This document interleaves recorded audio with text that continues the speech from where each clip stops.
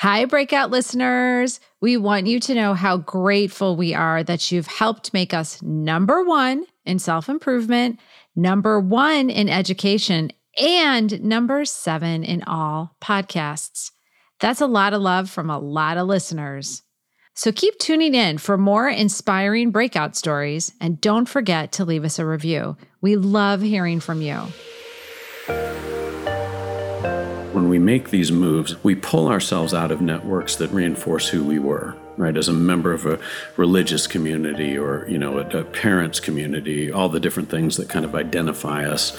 Most people would make these kind of transitions, right? They would say, oh my gosh, I can make $50,000 more a year. And of course, I'm going to move my family here and do this. And then they would go home and tell their significant other, okay, I'm going to be working hard and then I'll get back into life later.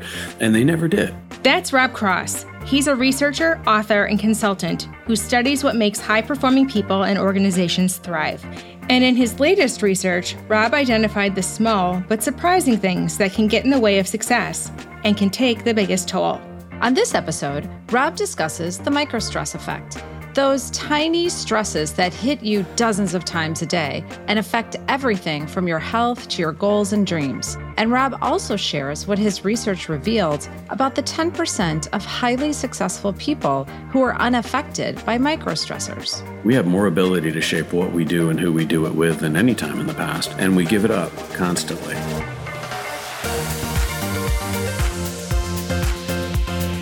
Welcome to The Breakout, a show about smashing through life's little boxes and forging your own path. I'm Dr. Carrie Ulrich. And I'm Kelly Gunther. Carrie and I are people and change experts and best friends. We've spent more than 25 years helping organizations navigate change and get the best out of their people. Come on, we know change is hard, but staying the same can even be harder. On The Breakout, we prove that you can escape expectations, and best of all, we show you how. Hi, Rob. We're so happy that you're here. Let's talk about why you wrote this book and what this book is about. So, large proportions of the population are burning out. We hear it all the time, burnout, burnout. And your book explains how micro stressors are part of the problem. So can you explain first, what is a micro stressor? And then where does it come from and how can you recognize it?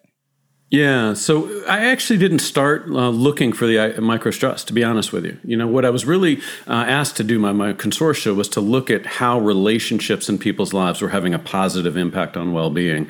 And so the initial design of all these interviews I was doing was focusing on what are the ways connections in your life have a positive impact on your health, a sense of purpose and meaning in your life, your growth and resilience in different ways.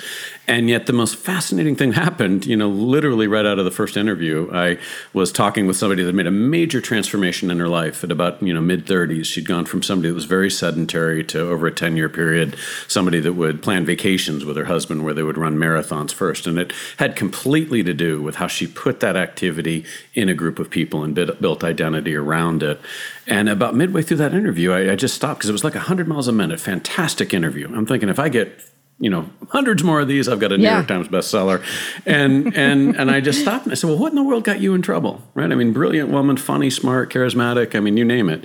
And she just stopped and couldn't answer. She just looked at me and there's a silence. And we dug into it because she's finally said, well, just life, I guess. And I started teasing apart, well, what does that mean? Because it wasn't the big stressors. She wasn't pointing to kind of one health scare or a major nasty boss or things like that had derailed her. It was an accumulation of small, week to week, month to month. And so we just started digging into that. And then I did that for hundreds more. It became really clear that what was really crushing more conventionally successful people were not these big moments of toxic stress that we're used to thinking about. It was these small moments incrementally creeping up on us. So it would take the form of, being on a call and sensing misalignment with a colleague and knowing, okay, I've got to figure that out in the coming weeks before this gets out of control. And you're not quite sure how.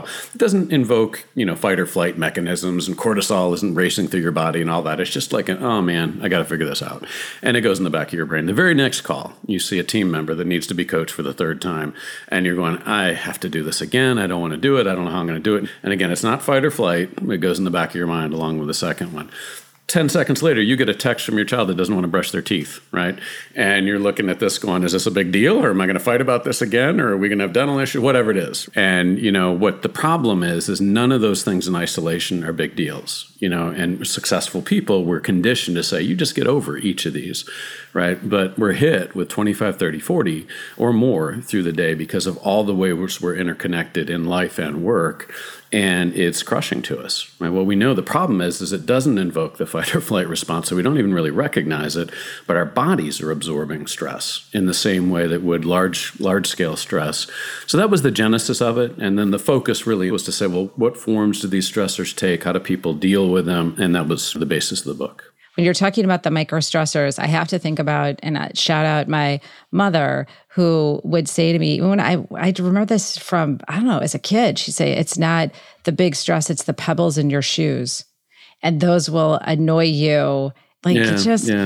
It's amazing how much of these brilliant, conventional wisdom we rediscover. I mean, one of the biggest insights for me in this book that I could see with happier people is they have at least 2 and usually 3 groups they're an authentic part of outside of their profession and direct family, right? And that creates perspective in life, and it makes these microstressors in the perspective that they should be kept. You don't get down in the weeds and everything becomes important. Well, apparently that's been around forever.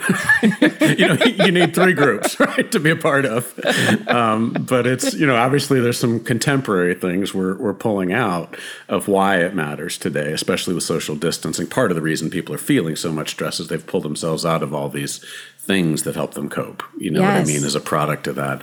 But it is interesting to me how much we probably all, rediscover what our grandparents knew. Right. So how do our brains then respond to microstressors? And what does that impact look like on our daily lives? Yeah, so the interesting thing, and my co-author Karen did more of the work on the neuroscience behind this, but at the heart of it, we know that our brains aren't registering them, these smaller moments, generally speaking. Now, we'll pick up the big things, right? And that's when we react. But it's having an effect on us. It accumulates on us. And the analogy she would make from several of the neuroscientists she spoke with was it's like, the wind hitting a mountain, right? It's the slow kind of degradation, or it's children jumping on a bed. It's all fine until that last one gets on and, the whole thing kind of crumbles down. What was intriguing to me was, number one, because successful people, it's just what we do. We get over these things. And number two, because our brain doesn't register them. In some sense, they are invisible. Like the studies are showing that this form of stress, social stress, it increases blood pressure. It has all the negative consequences of stress. One study that was run by a Northeastern professor showed that if you have the same meal within 2 hours of being under this form of social stress, your body adds 104 calories to that meal. So being under the stress versus not being under the stress within 2 hours just metabolizes it differently. So that doesn't sound like a lot, but you take it out over the course of a year, and that can be 11 pounds that you can blame on other people, right, from causing you stress at this point. But so it's just a ton of things that happen to our bodies as a product of this that we, again, don't recognize because it doesn't hit us in that fight or flight way, right? It's just this slow accumulation that's problematic. Right. And I think that, especially that weight loss, you could easily attribute it to something else. I'm getting older. I haven't worked out as much. So it's really fascinating. I was just in a stressful 3-day training, and I think I gained 3 pounds, Rob. So there you go. I'll definitely attribute it to that. So what are some common examples of microstressors? We broke them into 3 categories. As we went through all this, there's 14 of them that we could see that are systemic, right, in people's lives today. The first category had to do with what we call drains to capacity. So they're just interactions that incrementally hurt our ability to get done what we need to get done in a given day, right? And so it could take the form of misalignment with peers and understanding that you're going to have to solve problems there. And that's really become a big issue. It could take the form of small misses, small performance misses with people you're working with. And so what I was hearing as I went through it is it wasn't a teammate that was a huge slacker that was the killer today, right? What it was is people are on so many different efforts, 4, 5, 6 teams in most places, that if you happen to own one of these initiatives with 4 other people, and they come back to yours, and let's say 95% done, right? So they're almost perfect with what you agreed to. Just small misses always make sense, right? The boss pulled them in a different direction. Their child got sick. The problem is with the interdependence, it's 4 times 5% to you, right? So that means 20% for you to kind of cover the gaps that have been created. And people are stuck with this decision of, do I underdeliver and, cause stress for myself, or do I work through the night and pull myself out of activities that keep me whole or irritate my family, right, in different ways? And most people do that, right? They work through the night. What I was very clear on as I went through these interviews is that people are making decisions today, not on how to excel, but on which balls to drop, more often than not. And they will look for outlets. Everybody's doing it. Those were the things that kind of came at people in terms of the drain capacity. The second one was emotional impact, interactions that kind of hit us emotionally. And that would take the form of negative interactions, right? Maybe confrontational conversations, things like that we're conventionally used to thinking about. But what also surprised us was the degree to which microstress was created by interactions with people we love and care about. Right. And so people would feel a lot of stress worrying about, how do I take care of my team? Or they would feel a tremendous amount of stress in interactions with their child or taking care of an aging parent. So that to me was an eye-opener with microstress. It's impactful in different ways than disassociated stress. So it's not, the war in the Ukraine or social justice issues or the economy. It's different than those because these things are coming at us through relationships. Secondhand stress is one of the biggest ones. We can see stress kind of flows through networks. My co-author used the term of people spraying stress, in different ways that others absorb. And it has, big impact. And then the third was slight interactions that just kind of challenge our identity, right, or who we set out to be. And this would be the most subtle, but probably the most damning for people. It would lead to situations where people were working really hard in some system they'd let build around them, or they joined in an organization. And, 3, 5, 8 years of their lives, they're giving everything they have. And they wake up one day and go, I'm not anywhere near where I wanted to be, or who I was, at a certain point. And so that would take the form of, pressure to pursue performance goals, or it might take the form of shifts, or transitions where you're either promoted or you take another job. And what we don't understand a lot of times is when we make these moves, especially people that move to different geographies or companies, we pull ourselves out of networks that reinforce who we were. Right, as a member of a religious community or, a parents' community, all the different things that kind of identify us. And that was really fascinating to me. I would see that as we went through all these interviews, most people would make these kind of transitions, right? They would say, oh my gosh, I can make $50,000 more a year. And of course, I'm going to move my family here and do this. And then they would go home and tell their significant other, okay, you're not going to see me for a year, whatever it is, right? I'm going to be working hard and then I'll get back into life later. And they never did. They became smaller versions of themselves. What was fascinating to me is what I call my 10 percenters, the people that just kind of were doing well on both fronts, performance and well-being, is they would do it differently. They would go into those transitions and say, this is an ideal time to shape everybody else's expectations versus me morphing to theirs. And it's a perfect time to become a larger version of myself. I love what he talks about the microstress, because when you really think about, there's sometimes only 1 or 2 giant things that might happen to you. A death, a marriage. You know what I mean? Like, these are what people think, oh, it's so stressful. You're moving, or someone passed, or you're getting married, or something.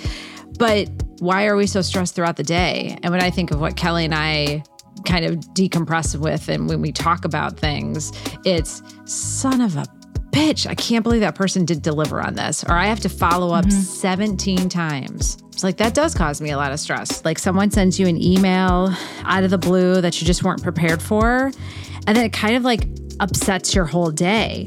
And you really need to focus on dealing with it quickly, not letting it get to you, and not letting it kind of spill out.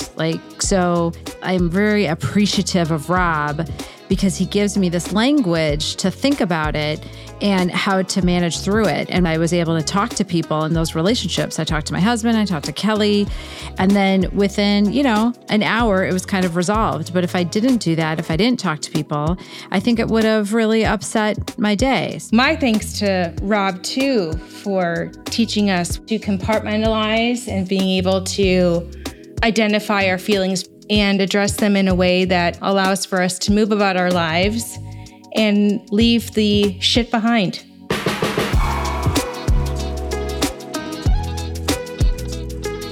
Our podcast is about helping people break out of expectations. You mentioned about the stress of identity and the relationships. Why do microstressors kind of keep people from making change?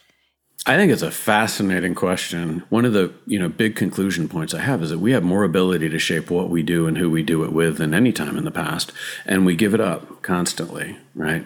And you have to be what I would see, in terms of the way that I look at the world. It's through the connections and the relationships that most organizations are going into all these programs that I'm a part of, and they're saying we need enterprise leaders, we need people that are expansive in their thinking.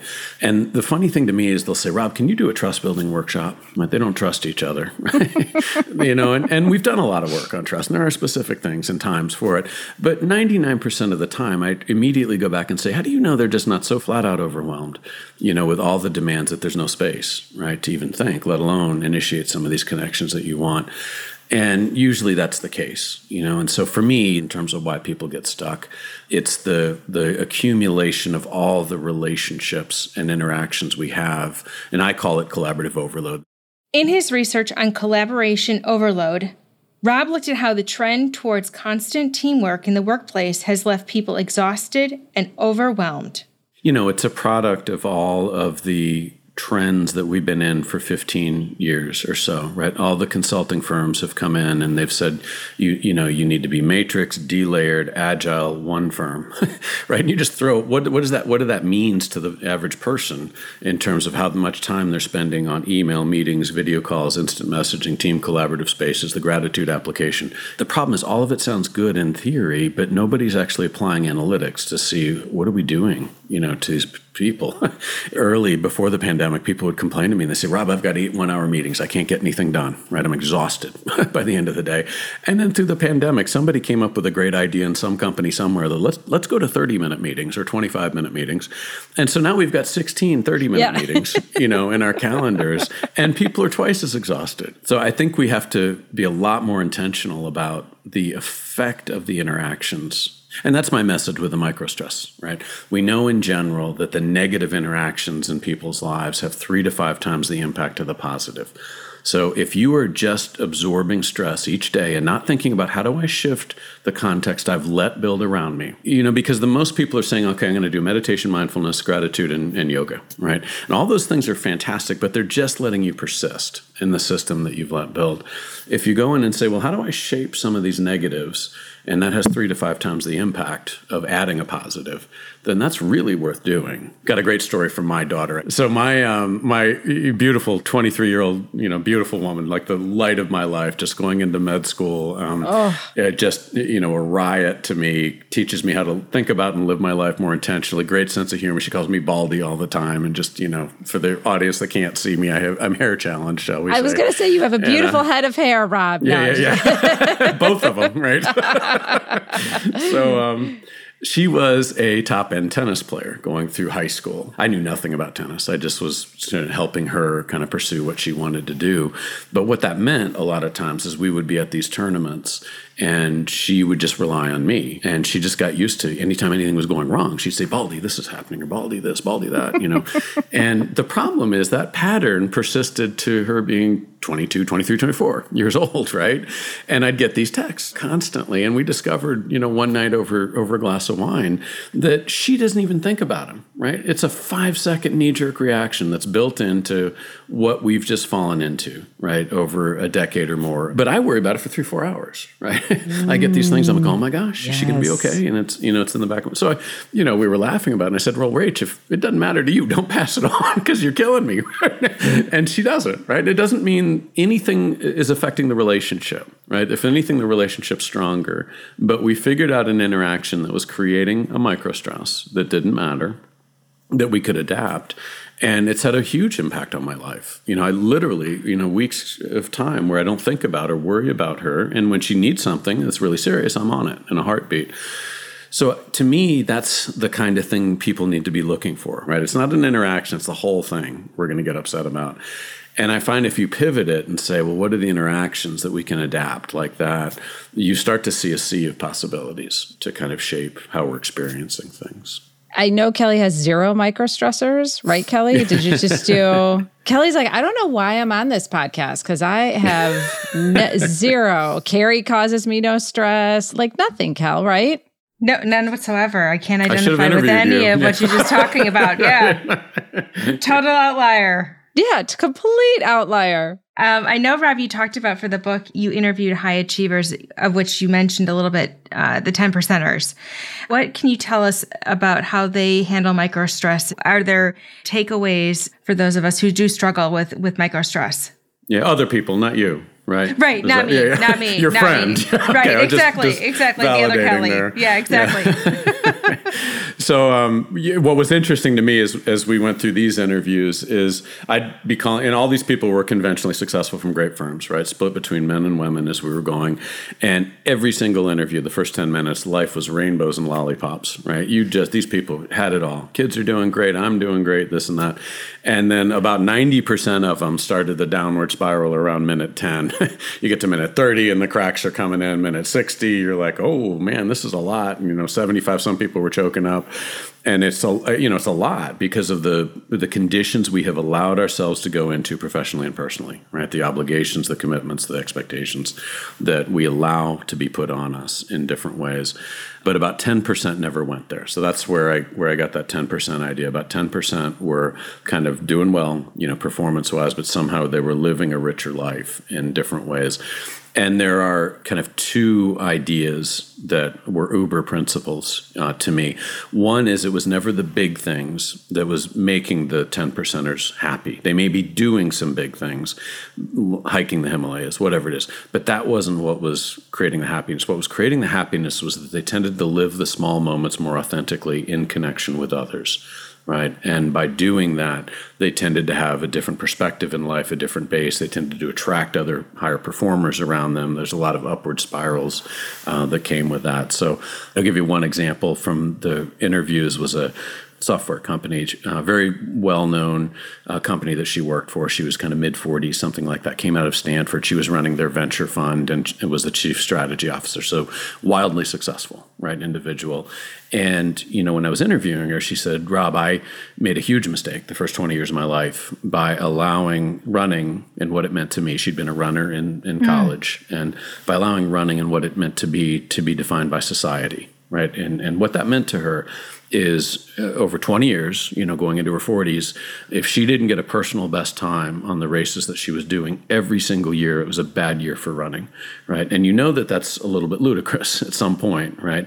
But the problem was she let that benchmark start dictating how she was spending her time, right? So every year she would be getting up earlier, she'd be stretching more, yoga, weight training, whatever it was, right, to not go quietly. And she woke up one day and realized that was pulling her out of all the relationships that could actually create a better life for her. And she backed away and said, what I really want to be doing is running with my daughter, her best friend, and a parent. So they started running a little bit, and it evolved into this full community of parents and children that would run to be healthy, right? And she said she'd never enjoyed running more in her life. What you see what she was doing is she took the same activity, right? The same, actually less amount of time than she was doing before, but she was doing that activity in a way that pulled her into authentic connections with 2 different groups, right? Her family and her community. All of us have these opportunities to pivot what we're doing personally or professionally in ways like that will pull us, into a little bit more meaningful interaction and small moments. And then the second thing was that they always had at least 2 and usually 3 groups they were an authentic part of outside of their profession.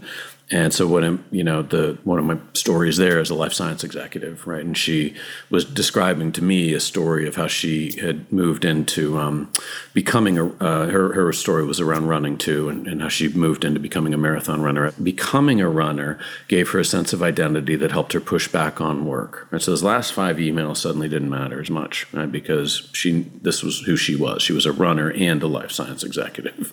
But what she really said, it was the people that she fell into in the running that had the real huge ability to create dimensionality in her life. So she wasn't just hanging around with life science executives. It was an auto mechanic, a software engineer, And all these interactions created authentic friendships, but also very different perspective. When she would grumble about something that the auto mechanic would say, "Are you kidding me?"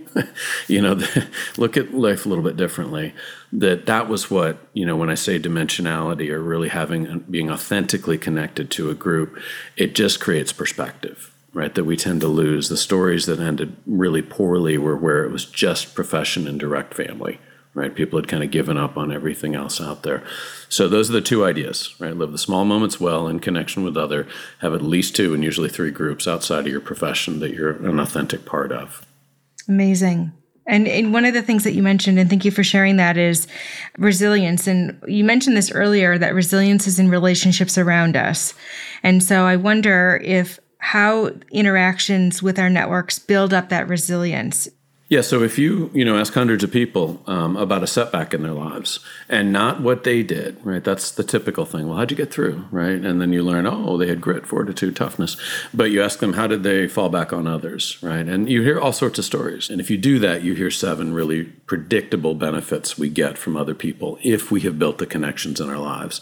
We get empathy, certainly. We get perspective to see, okay, in the context of everything going on, maybe not making managing director isn't that big a deal, right? Probably make it next year and everything else is going well. We see a path forward. People that have been in similar situations professionally or personally and can help us think about how do you work through this. We get humor.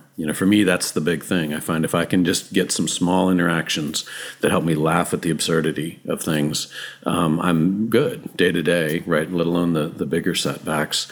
And so what we found in here is that the people that had those relationships and knew how to turn to them, they weather the storms better. They don't feel the day-to-day setbacks and the bigger, setbacks. They work through a lot more fluidly if you've built the connections. Amazing. Final question for you, Rob. You have 1 minute with someone who is stuck and needs to get unstuck. What do you tell them? So the most effective thing we've seen for starting to get people's attention, it's a table we have in Chapter 5 of the book. I use this all the time with audiences. The left column of the table lists out the 14 microstresses, and then each row across the top is consistent sources of microstress, right? Like teammates, boss, loved ones, etc.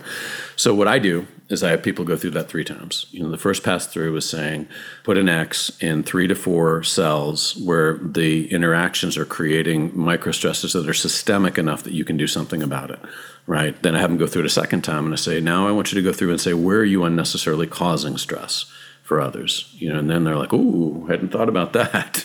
And that's kind of what it is, right? We found in there that the stress that we create unnecessarily inevitably comes back to us in different forms. And so it's, you lean on that, close employee one time too many, and they start backing away because they're overwhelmed. And suddenly you're working harder and you don't even see how. So that was the second idea, say, we know the less you create unnecessarily, the less you tend to experience. And then the third pass through this grid is to say, where do you just need to rise above? Right? Where have you gotten down in the weeds too much? And really, that was the magic of my 10 percenters as I went through here, and the real importance of having at least 2 and usually 3 groups outside of your profession. Right? It just keeps you at a little bit of a different plane in terms of what really matters. It's fascinating, and we're all about taking action, and so that's a really great action step. Gives someone the ability to really do an inventory. And I love that the less you create, the less you experience. It gives someone that sense of purpose and direction where they may feel a bit overwhelmed. Thank you so much, Rob. Great. Thank you. I appreciate it very much. Thank you, Rob. Everything was beautiful, except, of course, that I caused stress for other people. It was all going well until it was so beautiful. And no, it was so beautiful. And I love what you're putting out there. And I hope everyone picks it up and learns from it. Thank you, too. I appreciate it. That is fascinating. How much is sort of within your control is just kind of being aware, the self-awareness component. Yes. And then the less you create, the less you experience. And I never really think about that I create stress for people, but I know I do. I know I do. You get what you give, but that also, it works both ways. We talk all the time about breaking expectations and how do you break out? You have to have a network. And we've heard that so many times. but it's hard. And so when you have those folks that like Kelly and I can be authentic, and I'm going to see Kelly this weekend, and I just know like we'll just have such a great time because we just get to be like exactly who we are. We just get to be our stupid selves, and it's awesome. And so I wish that for everyone because it is a much easier way, and it's great to have those friendships. Thanks, Kelly. Thanks, Carrie. Thanks, Kelly, for being a great friend. Sound like assholes. I really mean it, though. Thank you, Kelly. I love you. I know, I love you, too.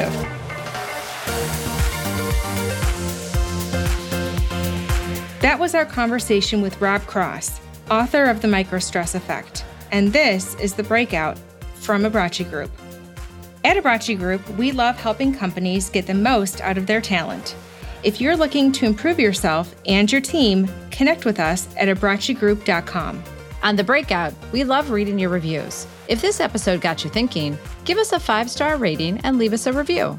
Reviewing is simple. Just click Write a Review and hit Save. It helps us reach more people who might just need these stories.